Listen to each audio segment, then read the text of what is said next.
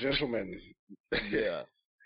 um, I'm gonna go ahead and throw this topic out because I know it's gonna spark a lot of conversation because Dr. Levin, you alluded to it, but DJ, you also dropped a little hint to it as the defining your intention versus sharing, because Right. we did talk about it in a previous episode about how people um, are kind of afraid to network, and I think it's also powerful to to define the differences between networking and just simply sharing, because you can Oh, go into a absolutely. room, we can talk about it too.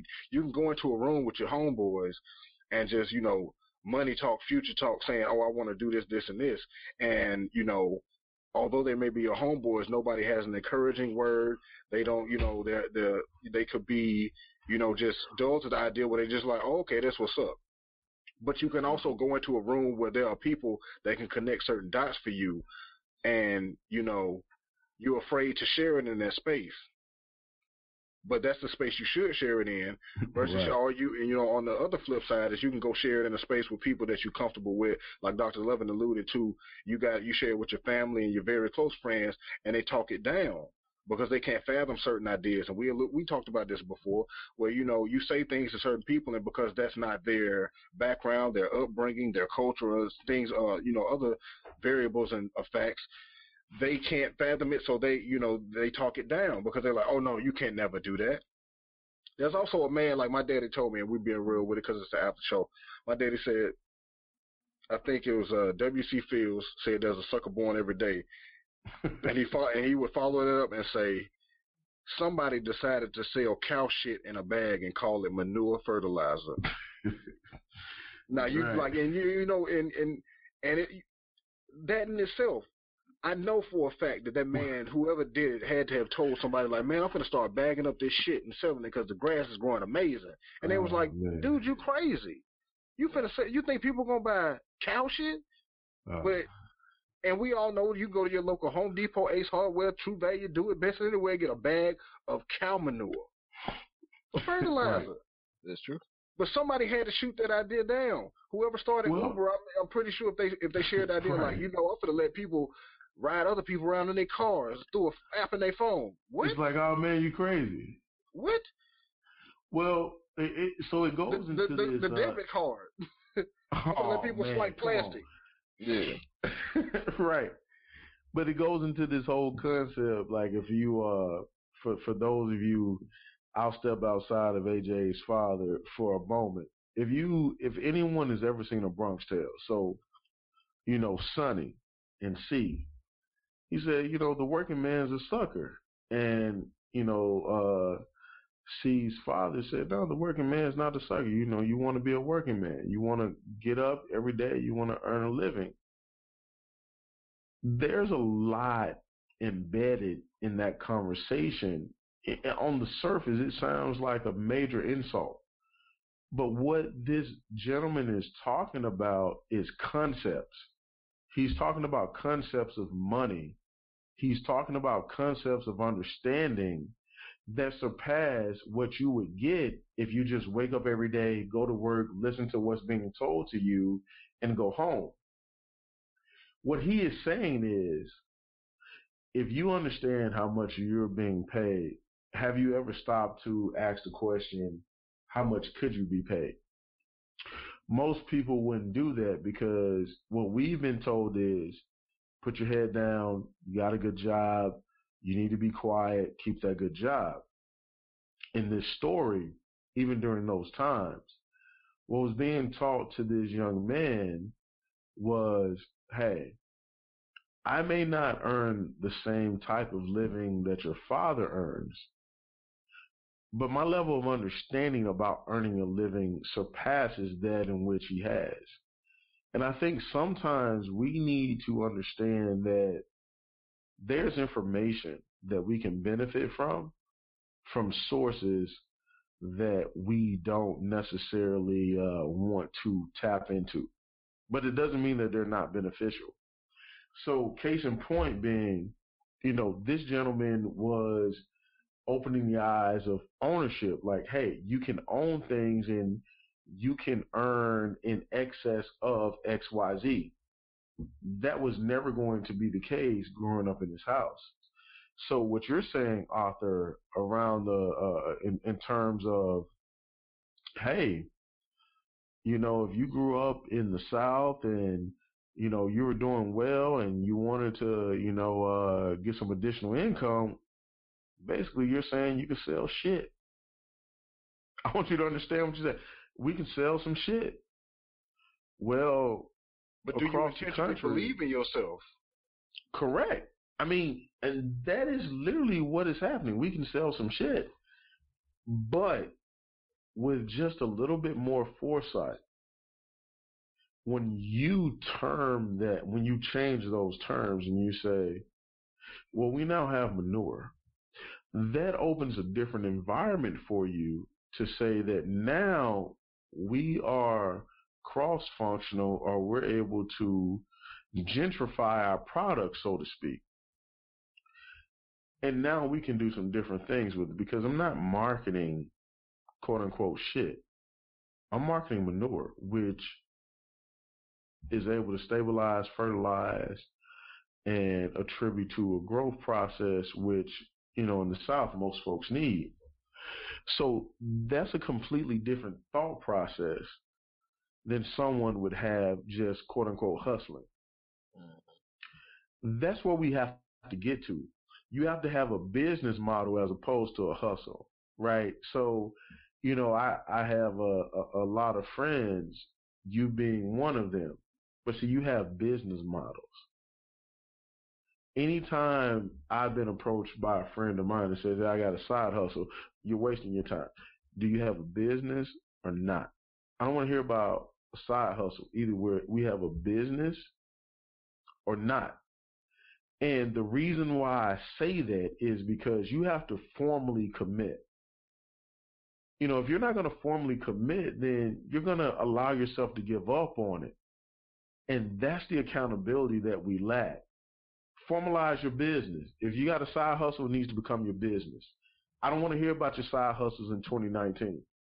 Oh man, I make a little bit from my side hustle. I need to know what you make from your business. Because at the end of the year in 2019, going into 2020, you know what you get? It's called a tax write-off. I don't need you with a side hustle. I need you with a legitimate business.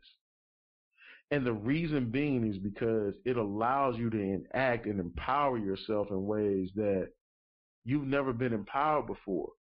It may change your mindset or allow you to reach out to one of your other brothers or sisters and tell them, hey, look, you got to start a business. That idea you have, all that money that you're spending, all that marketing and promotion that you're doing, you could be writing that off. And a lot of folks are missing an opportunity for years, 2 or 3 years on end, because it takes time to start a business. It takes time to get legitimized. The entire process is you put yourself in a position of being able to write it off. And by doing so, you put yourself in a better financial situation to move forward. But a lot of people don't understand that. And a lot of people don't take advantage of that. So, I want our listeners to do that. And I want them to, seek the advice of a tax consultant or what have you, because it's important that you understand what's in front of you. Because if you don't, you're not really operating a business. You're just out here, you're talking a lot, you're advertising yourself a lot, but you're not engaging in business building activities. Business building activities is understanding and minding the business that pays you. Okay, so stay out of other folks' business for a while. Let's focus on ourselves. Let's move in silence a little bit and mind the business that pays us, which means get yourself together in terms of your incorporation, your LLC, your S Corp, whatever. But get yourself structured in such a way that you can engage in business building activities. And I think that's important. We need to mind the business that pays us, man. Mind your own damn business. You know, if that literally that can be the intentional step number one to help you move in a very positive direction is to mind your own damn business.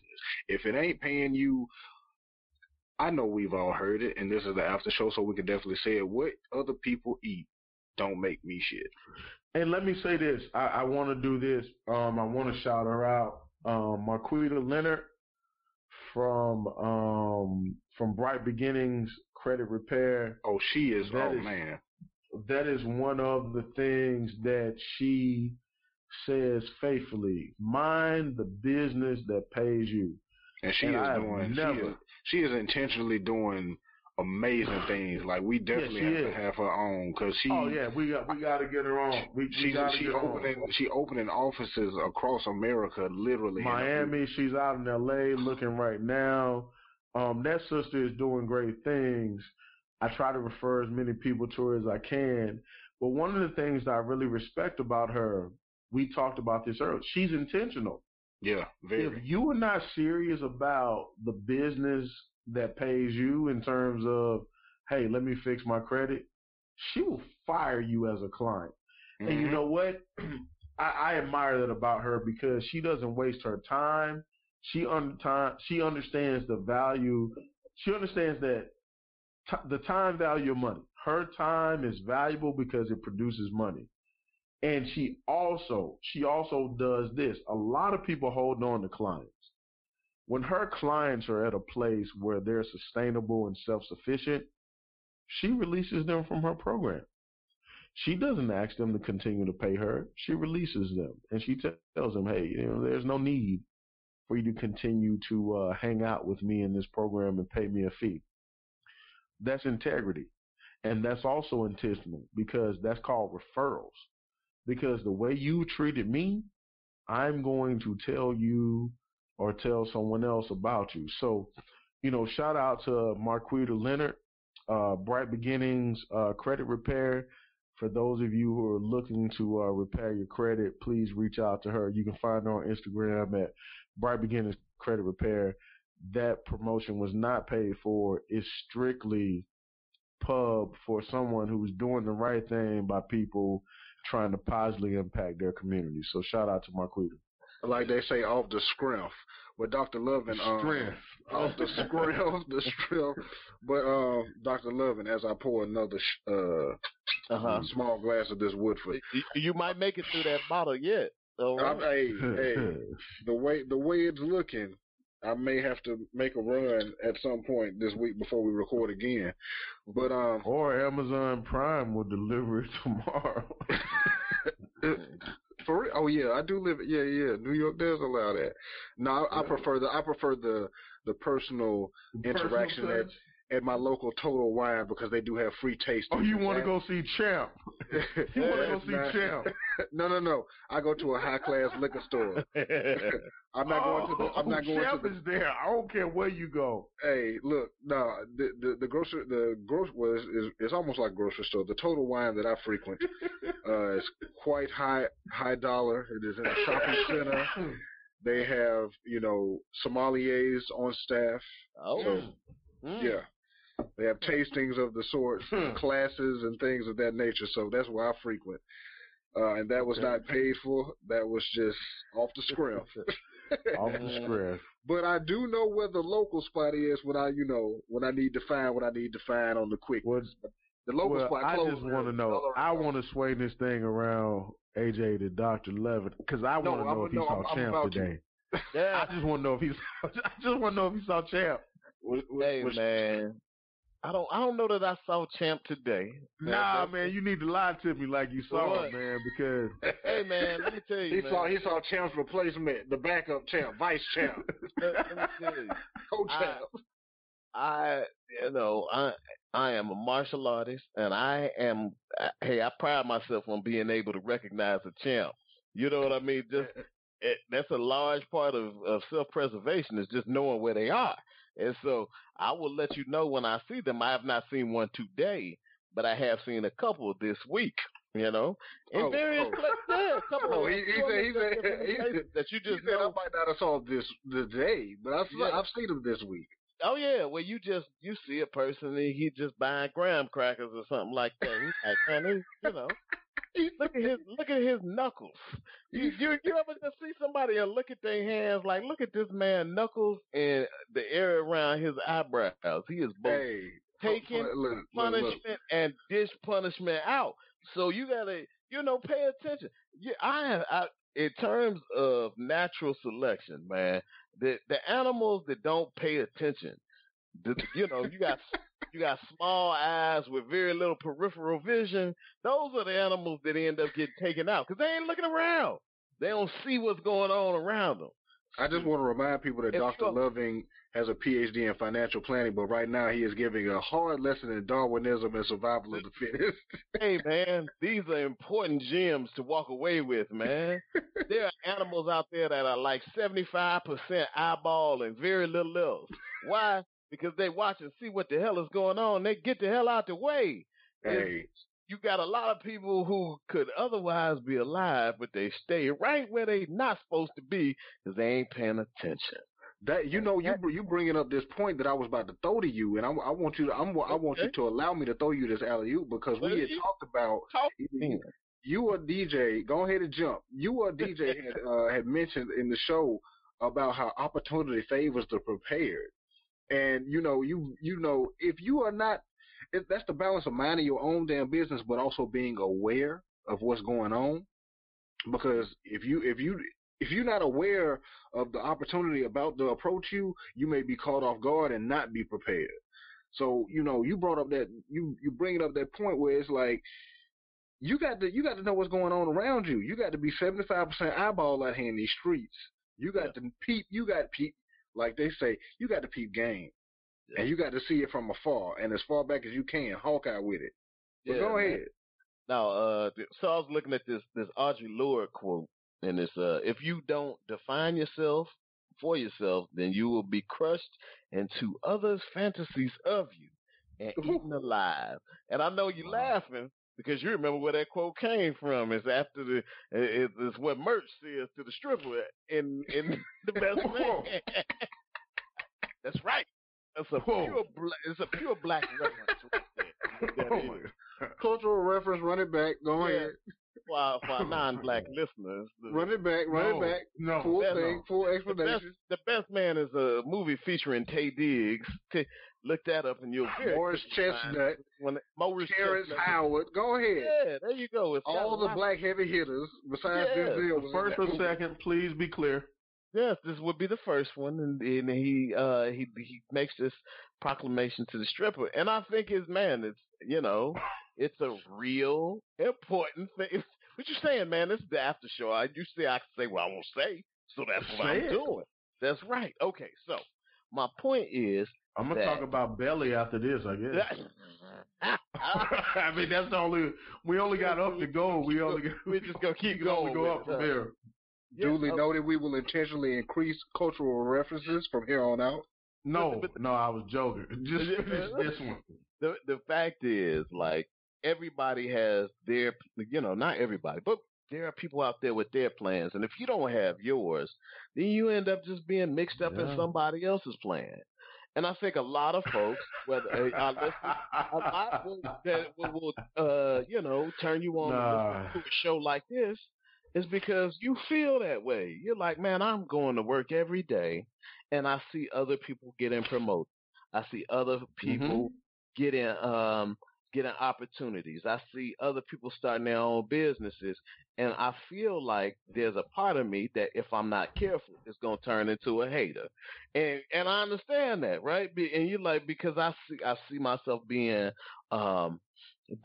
faithful to doing the regular things and not being rewarded for it. And so when we're talking about these big goals and we're talking about conceptualizing things for yourself and making a way for yourself, that's to break you out of your own sort of conceptions about where your life is going to be, and especially make you start to define things for yourself so you can say, this is where, in my own mind, this is where I want to be. Man, you could be at Red Lobster and your whole job is taking the live lobster out the tank and giving it to the dude to murder in the boiler boiling water, and that could be all you do.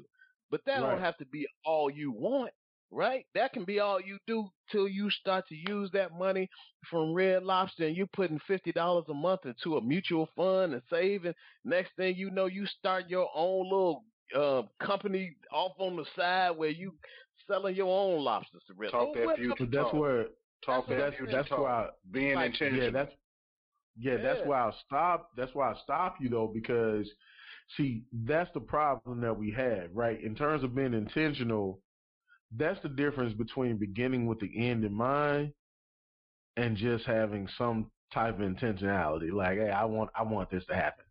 That's a shrug of the shoulders. Flip it. You right. said So when you truly begin, intentionally and intentionality.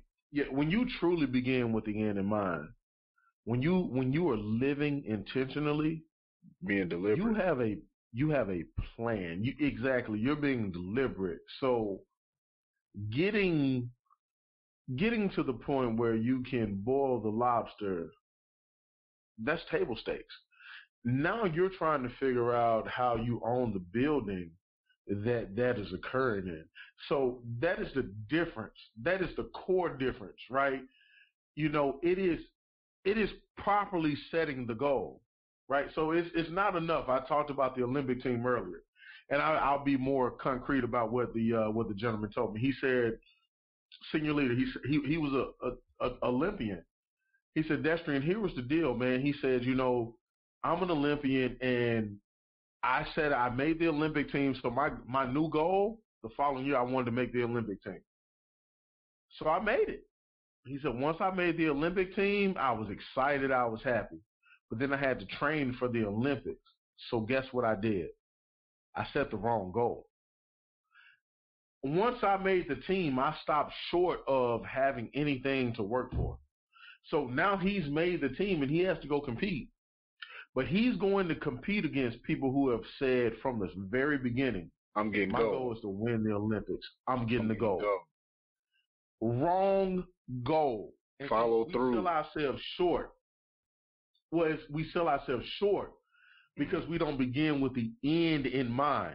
The end is not making the damn team. No, you don't want to be on the damn team. Are you going to own the team? What else are you going to do besides just being a participant in the team? That's where we set our sights short, because what he told me was, Wells, I came back a few years later, the Olympics only happen every so many years. Yeah. So he came back and he said, I had to set a new goal, and it hurt for a long time. He said, but imagine being pissed off, understanding and realizing that the only reason why you didn't accomplish what somebody else accomplished was because you set the wrong goal. Not because they were more talented, not because they wanted it more, but because you got basically fat and happy well before they did. So being intentional and deliberate requires you to take a look at the landscape and then set the proper goal, because that is important, man. I wanted to do a lot of cussing right there, but I didn't. It is important.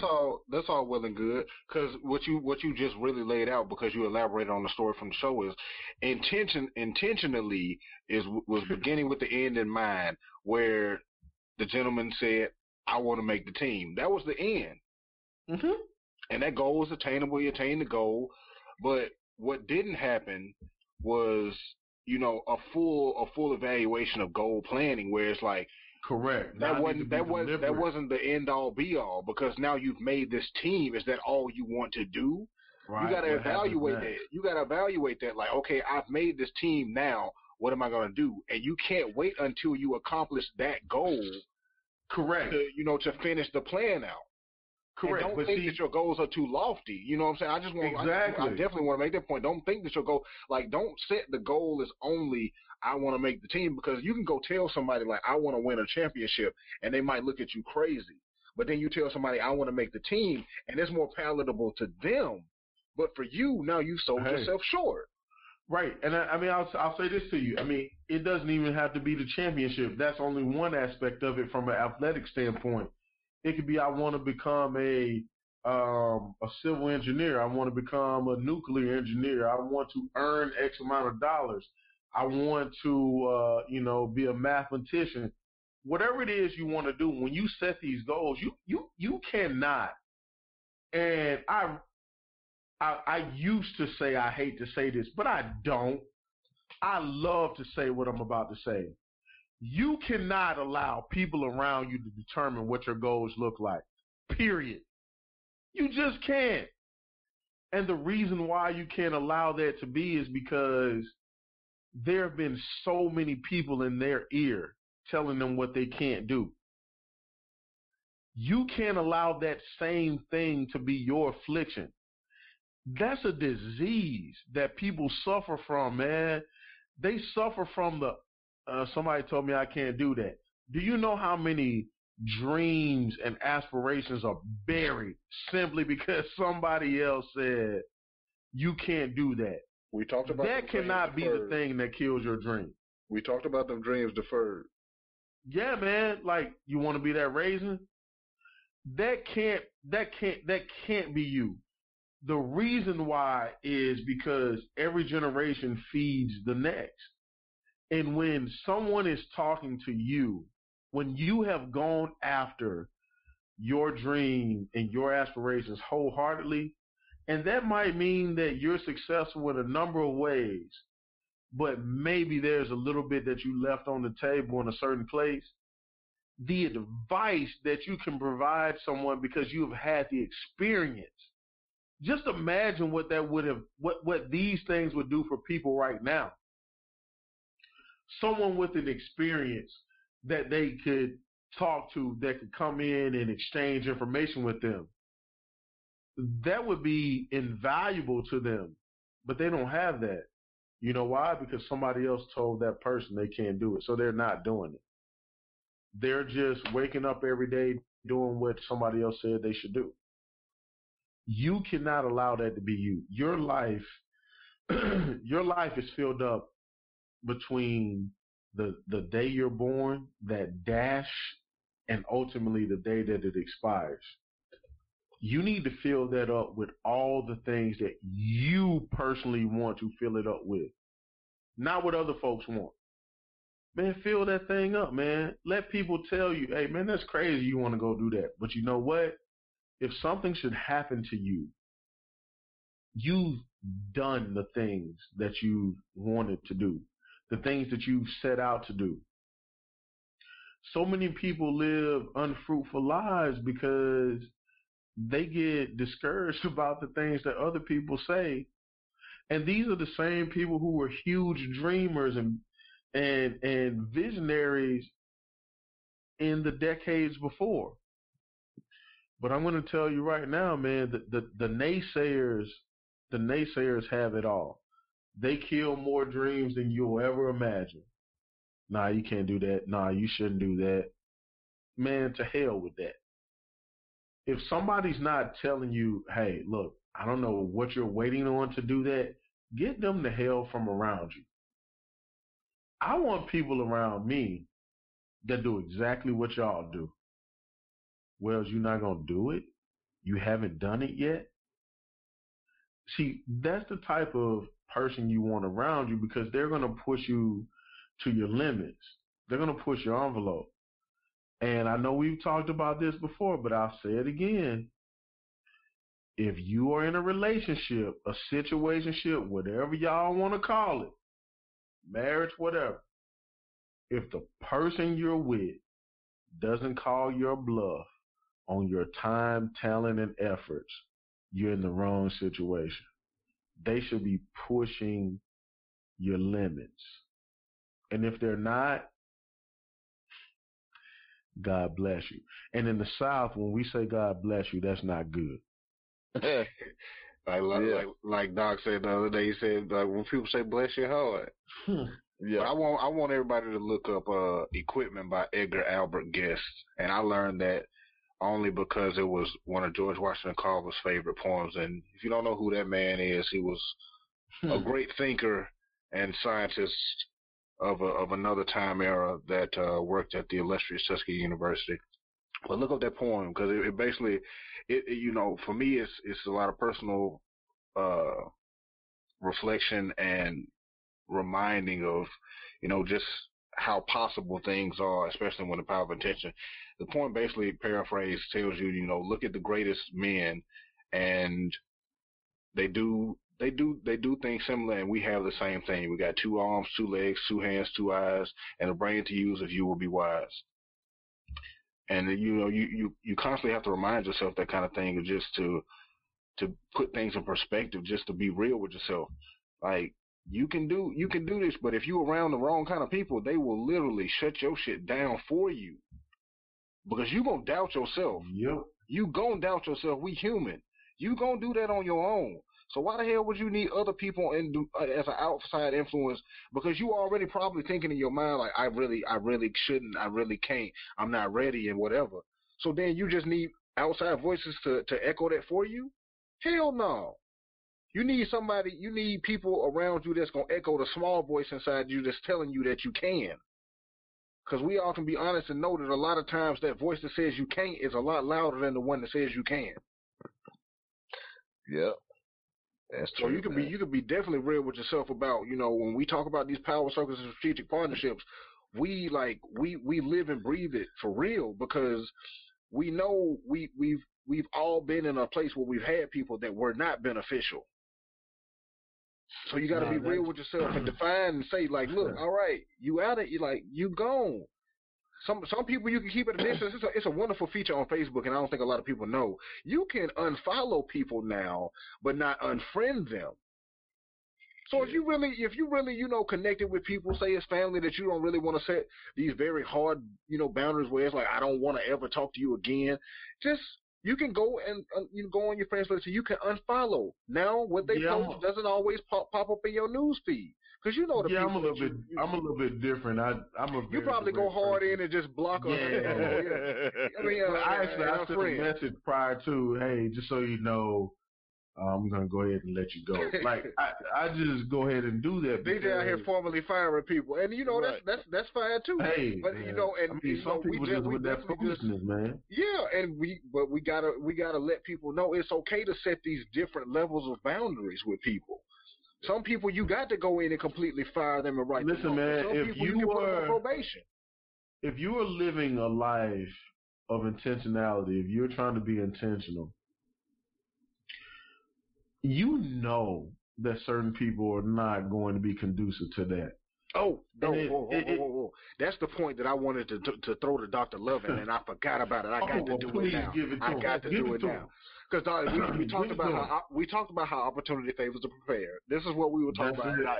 It just popped to me. Thank you, DJ. I don't know what you say to trigger this thought, but it's coming. Mm-hmm. We talked about how opportunity favors are prepared, and you alluded to the fact that there are people perpetrating a certain image out there.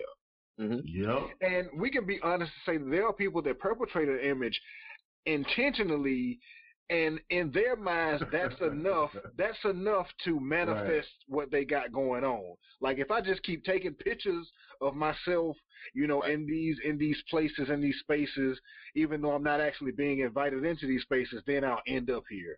Right. But then, you know, you're in that space and the opportunity arises to say, hey, let's invite you into this actual room now. You've been in the lobby perpetrating, posting pictures. Now let's invite you into this room, into this circle. And like DJ put it, you know, people aren't prepared. You get in there and you're not eloquent. You don't know how to speak in that room. But you can talk that Instagram talk. You can come up with a fire-ass caption. You throw the hottest song lyric as your caption, and then put a bunch of, you know, quote unquote deep thought right behind it, and say follow, like, share, subscribe, and that whatnot.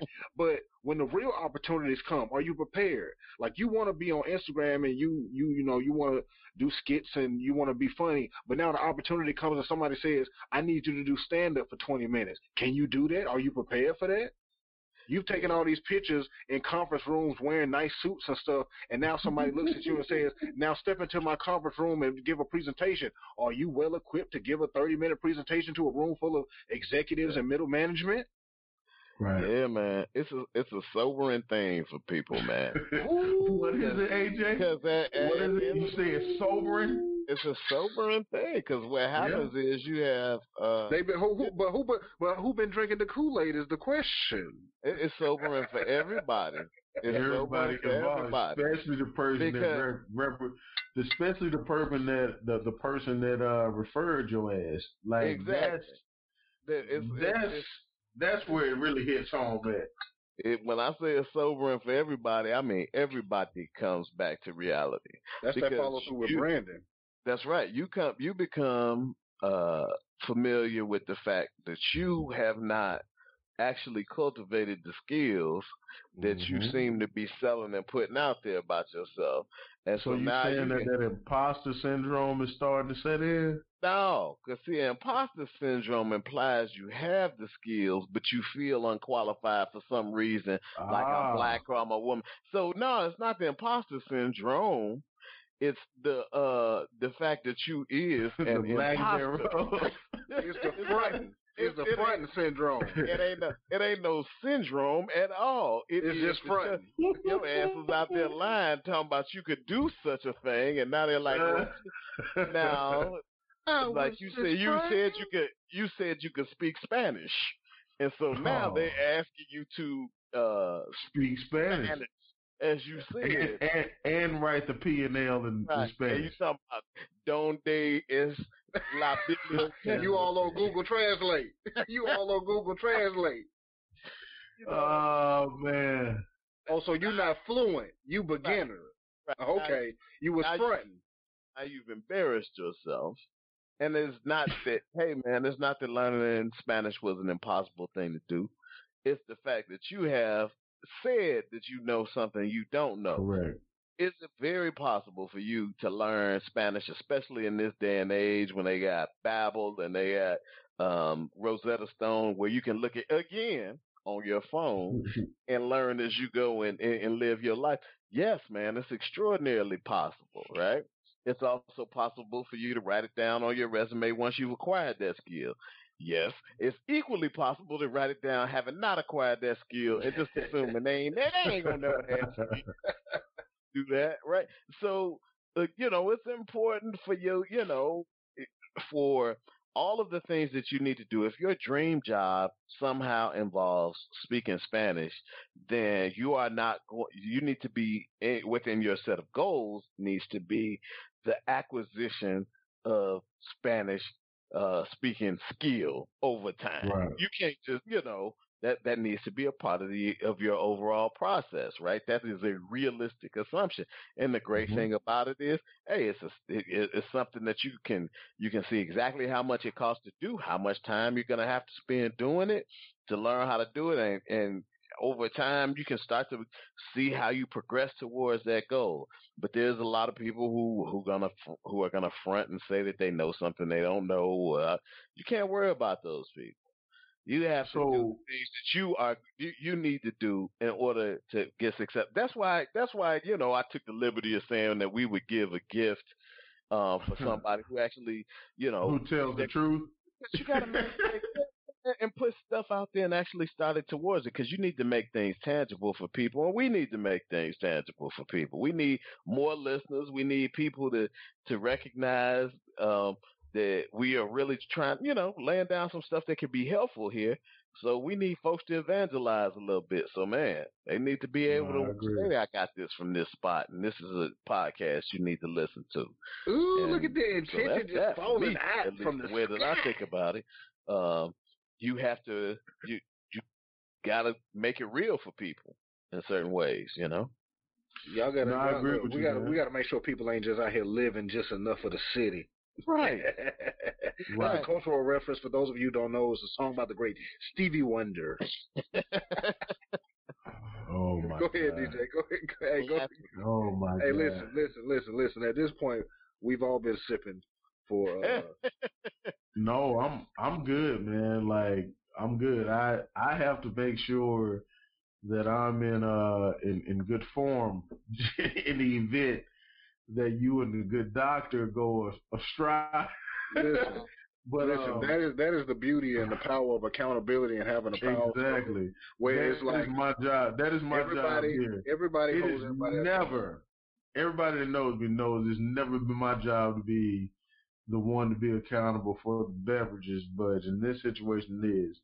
Man. But when you talk about that, man, that goes back to so Jay-Z said, ain't no love in the heart of the city. But when you listen to what he said, he's talking about the fact that it's the very people around you. Like, if you really listen to it, it's the very people around you that are not going to allow you to put down roots where you are and grow.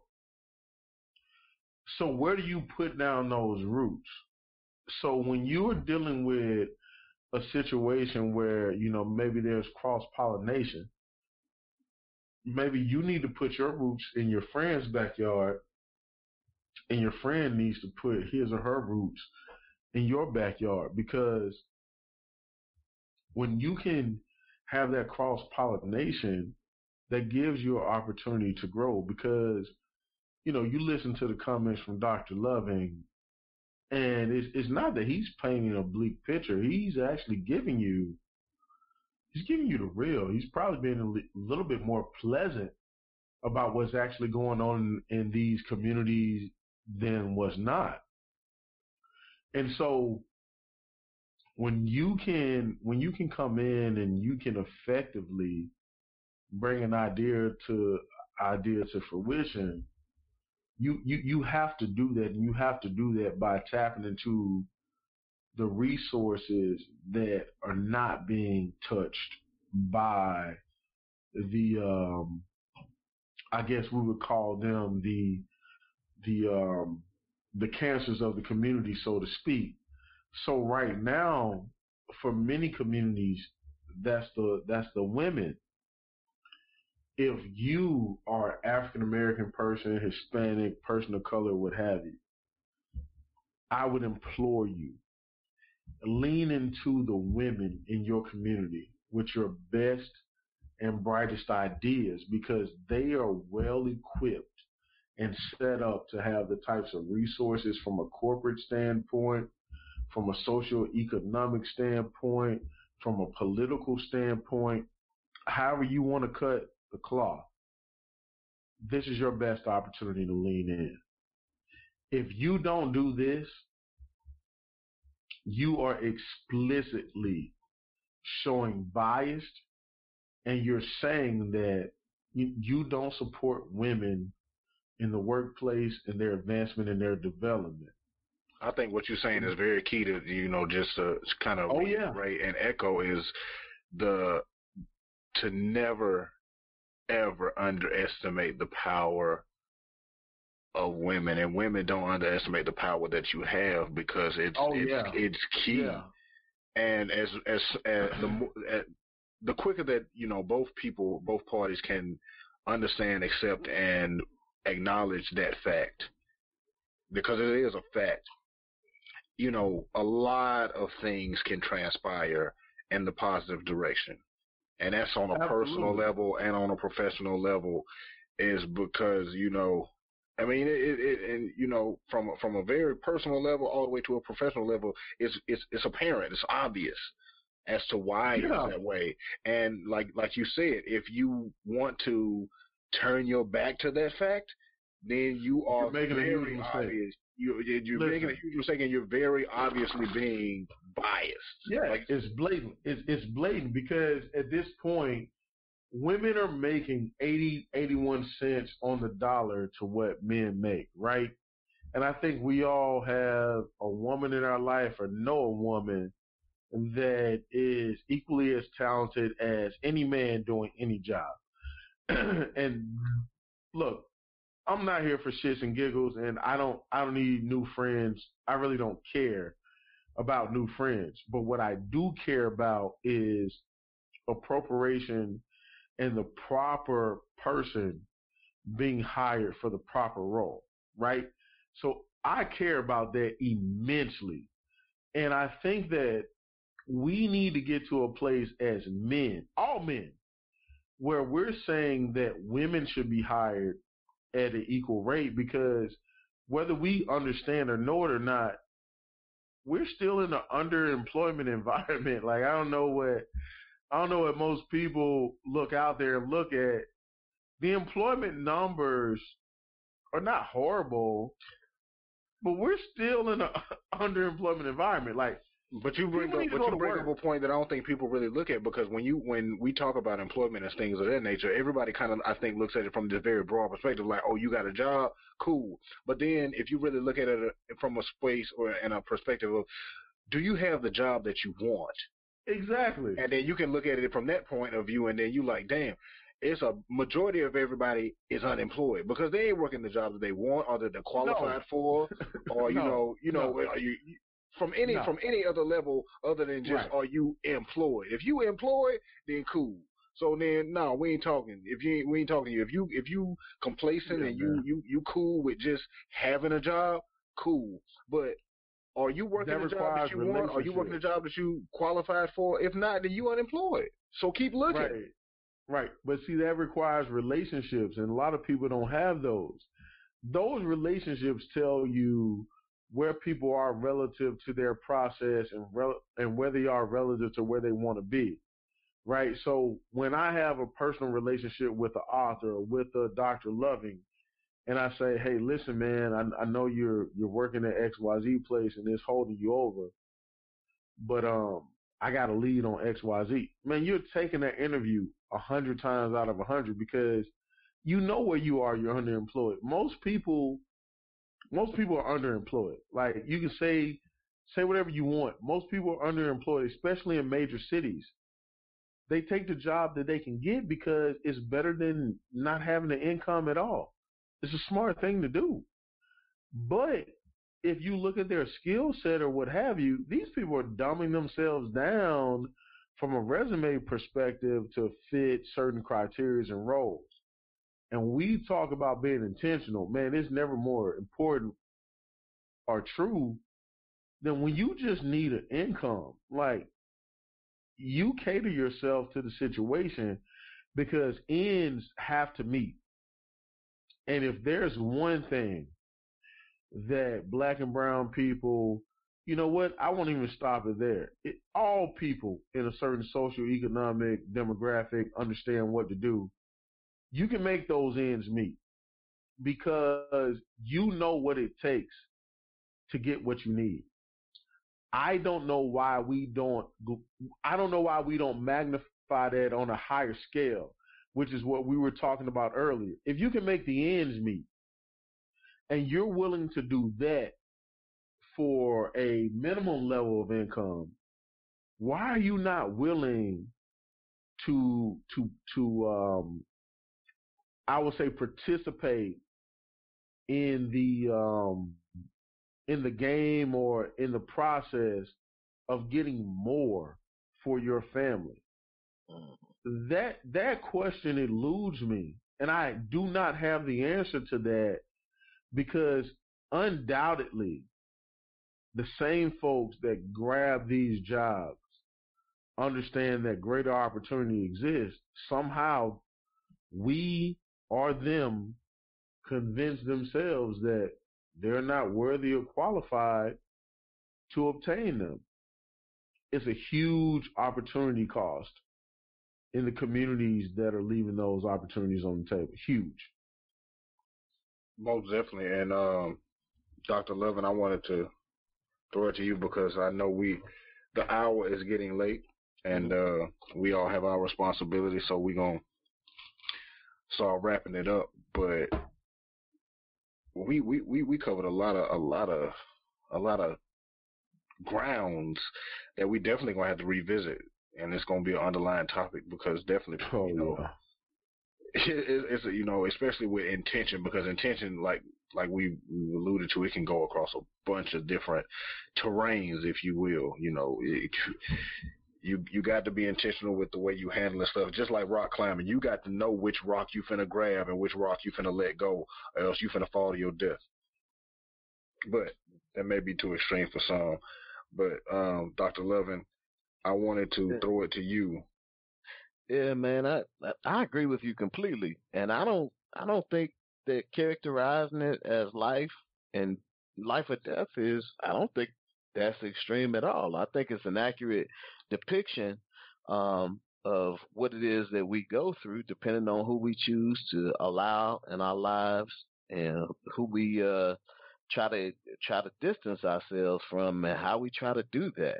I mean, when I think about this, I don't want to go into a whole other thing, but this Nipsey Hussle situation, man, where this young man was, by all accounts, trying to make very positive moves in his community and really, trying to make the world a better place in all the ways that he could do so, based on what he thought was right in his relative position.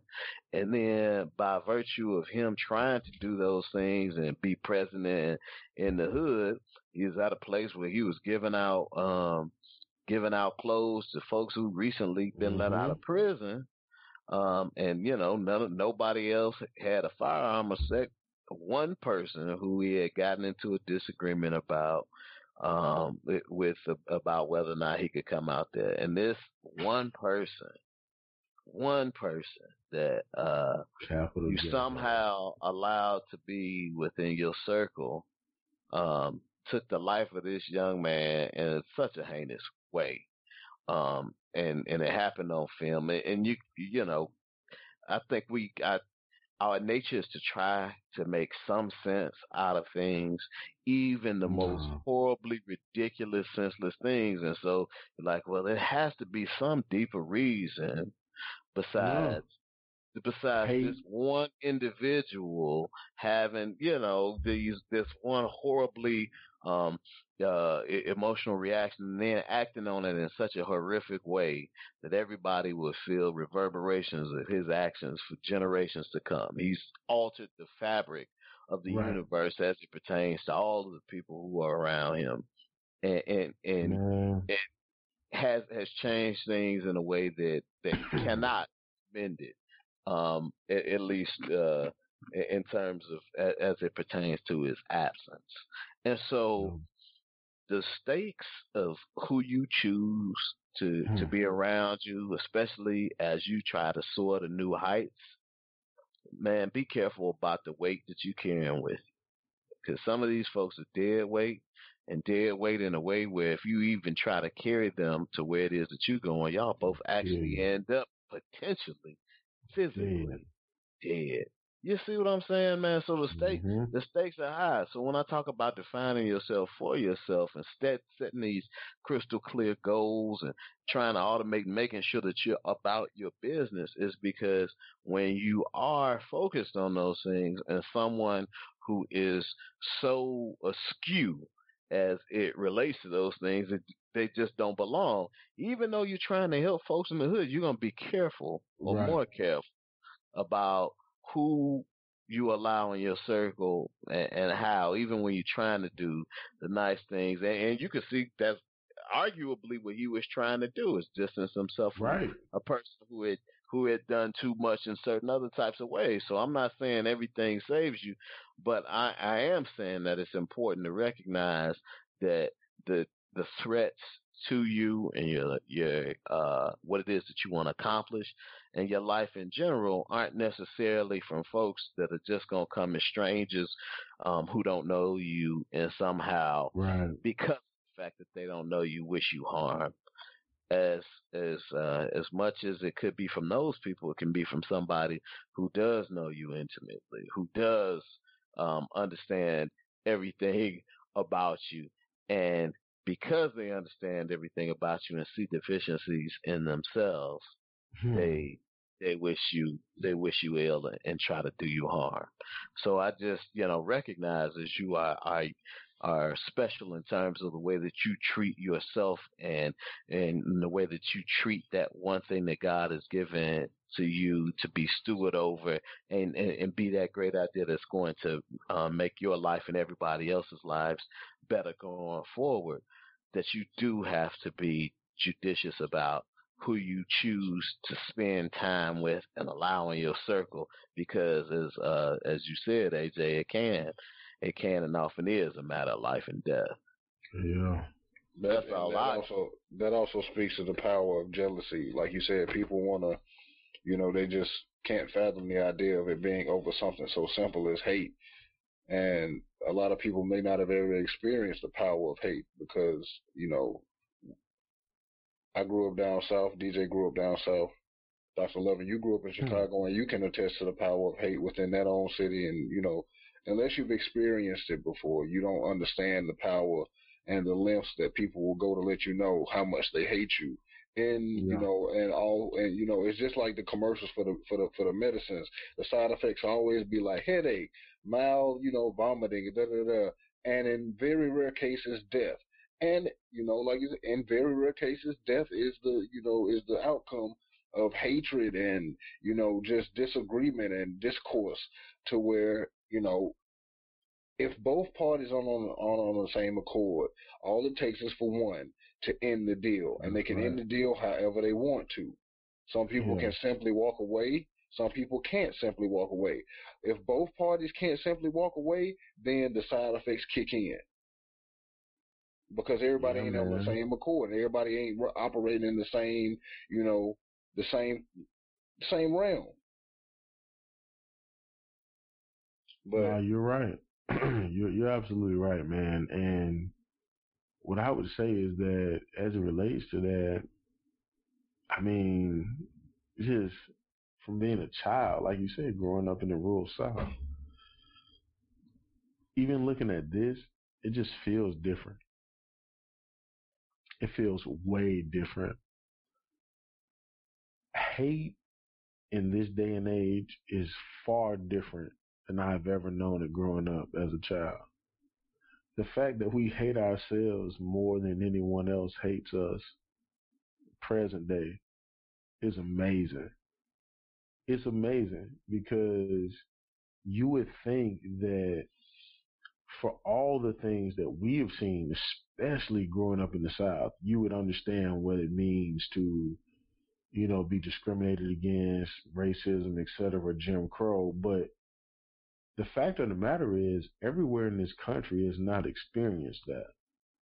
And I think that's one of the key aspects that we have to understand.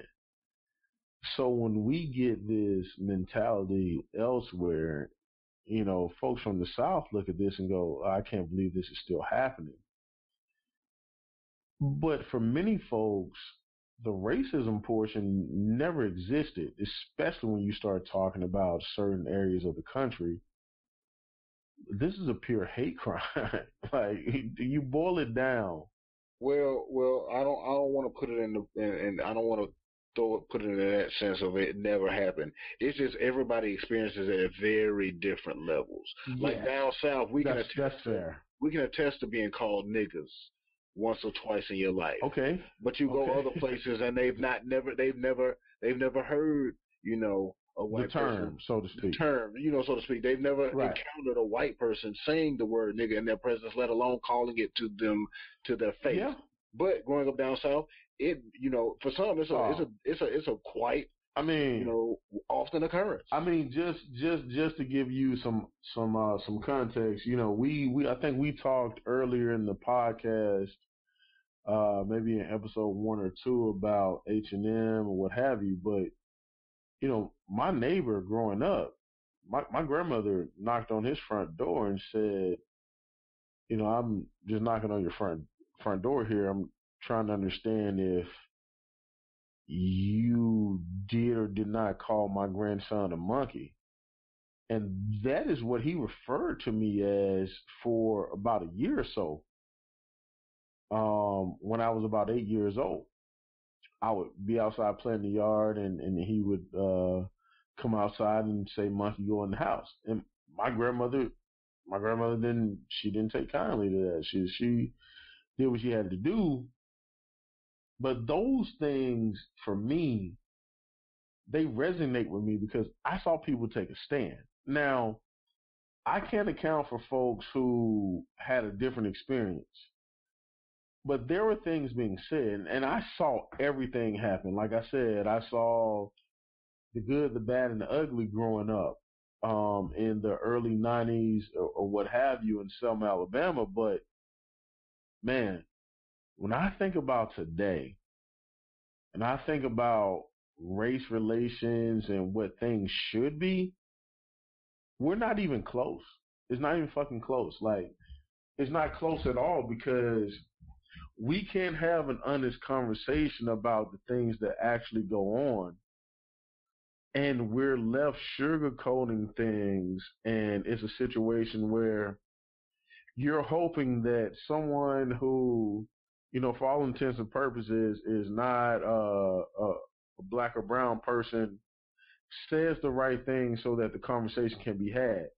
You should be able to initiate the conversation and have the proper conversation. And if someone agrees, they agree. If they disagree, then you can move on. You can agree to disagree because they don't have to agree with you because their experience could be completely different.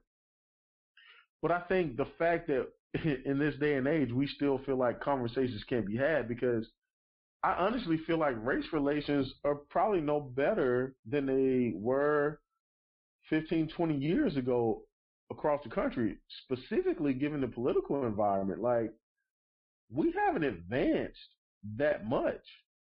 That's a huge problem. And that alone spills back into the communities in which we live because as these things are drawn out and they're not getting addressed, they just circle back into the community because people tend to use the law of proximity as their compass. I'm going to do shit to the people that are closest to me, and I'm going to act out against the people that are closest to me. That's the law of proximity. Wherever I live, I'm going to act out there. That type of thing. Most people are not saying, let me drive 45 miles to commit a crime.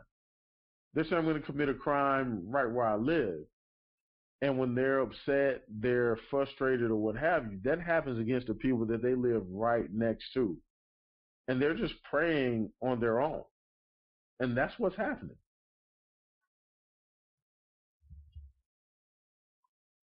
I ain't got to say nothing. No, no, my bad. I had myself on mute real quick. The princess is crying, so that is my cue to kind of wrap it up. But I like how you really alluded to the black on black crime myth, and we'll call it a myth because, like you said, things happen in proximity. Things happen in proximity. Like you said, you got to be duck milk crazy to be driving 45 miles to go commit a crime. Yeah, man. And that if you really hate, you'll do it. But convenience. Because you're also going to jail. Convenience trumps everything. Convenience trumps everything. Yes. In all realms, convenience trumps. It can be convenient for people to, to fake it till they make it. And when the opportunity comes, they're not prepared because they were faking it. You can take pictures, literally. No, because I saw a couple of weeks ago that there are companies now, these companies that own jets and jet owners, of course they're renting out their jets for charter, but they're also renting out their jets for photo shoots. And people paying $300-$400 an hour to just sit and take pictures in a jet. And the jet never leaves. The jet is not even crunk up. The jet has no pilot. It doesn't even have gas. It's just sitting there. And they're perpetrating the image, and and whatever the image may be, and now an opportunity comes because somebody's seen that image because they're creating a brand behind the image. Let's be real. We talked about the power of image and branding. That's power. That's power that you putting out these images saying that I have access to these things and I can do this, this, and this, and this is what I do. This is how I move. And now opportunities come to you because people have believed that image and believed that branding, and you're not prepared to deliver at all. Nor can you. Nor can you. You're not prepared, and you're not even equipped. That's the next portion. Having the equipment and also being prepared, because you can have the equipment and be caught off guard and not be prepared, and that's another thing. You might be able to reschedule or something like that. But if you don't have the equipment and you're not prepared, you shit in the water. Well, you up the creek like they say, and you ain't got no paddle, and it's a hole in the boat, and it's a hole in the boat. Well, Arthur, let me say this. This would be my last thing, man. So I have this thing that I printed out. It's at my desk, It's the first thing I look at every morning when I walk into my office. The name of it is called, the end title is A Master. What is a master?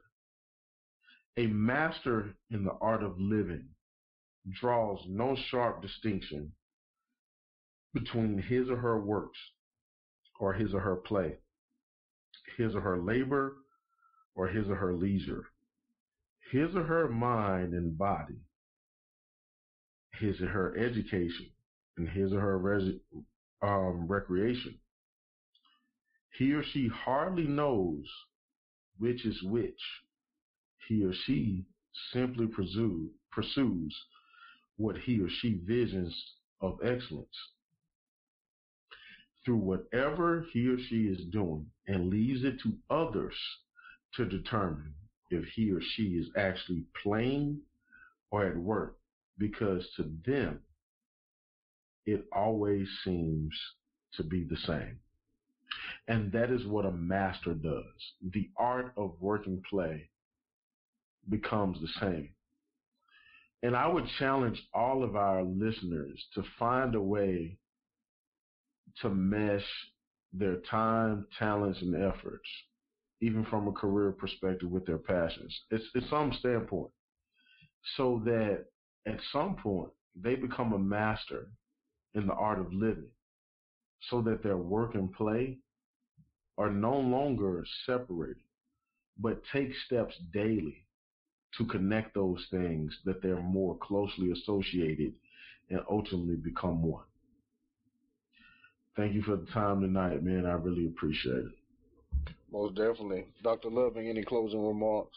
No, man. I think we've said it all this evening, man. Just I hope that folks take heed, and just keep moving forward. Most definitely, as usual, I thank you, gentlemen, for embarking on this journey. I'm in no situation or place to give a final toast because I have deemed that I've had enough. I need the dexterity and ambidextrousness of being able to change a diaper real quick. So, oh my God. Yeah, there you go. Thank you, gentlemen. As usual, thank you, listeners. And like Dr. Levin said, we challenge all of you all to share this. Define yourselves and make sure you really know who you got in your power circles and your strategic partnerships, because be intentional with it. And we do have a challenge out there. Follow us on our social media at Dr. Ajamu Loving, at 248MMBB, and at Empower Engage Execute, and on our web presence and our web domains, ajamuloving.com, destrianwellsconsulting.com, mmbbgw.com, and follow the Brethren Podcast on Instagram at Brethren Pod. That's BREADRENPOD. And we thank you all, and as usual, we love you. Good night. Good night.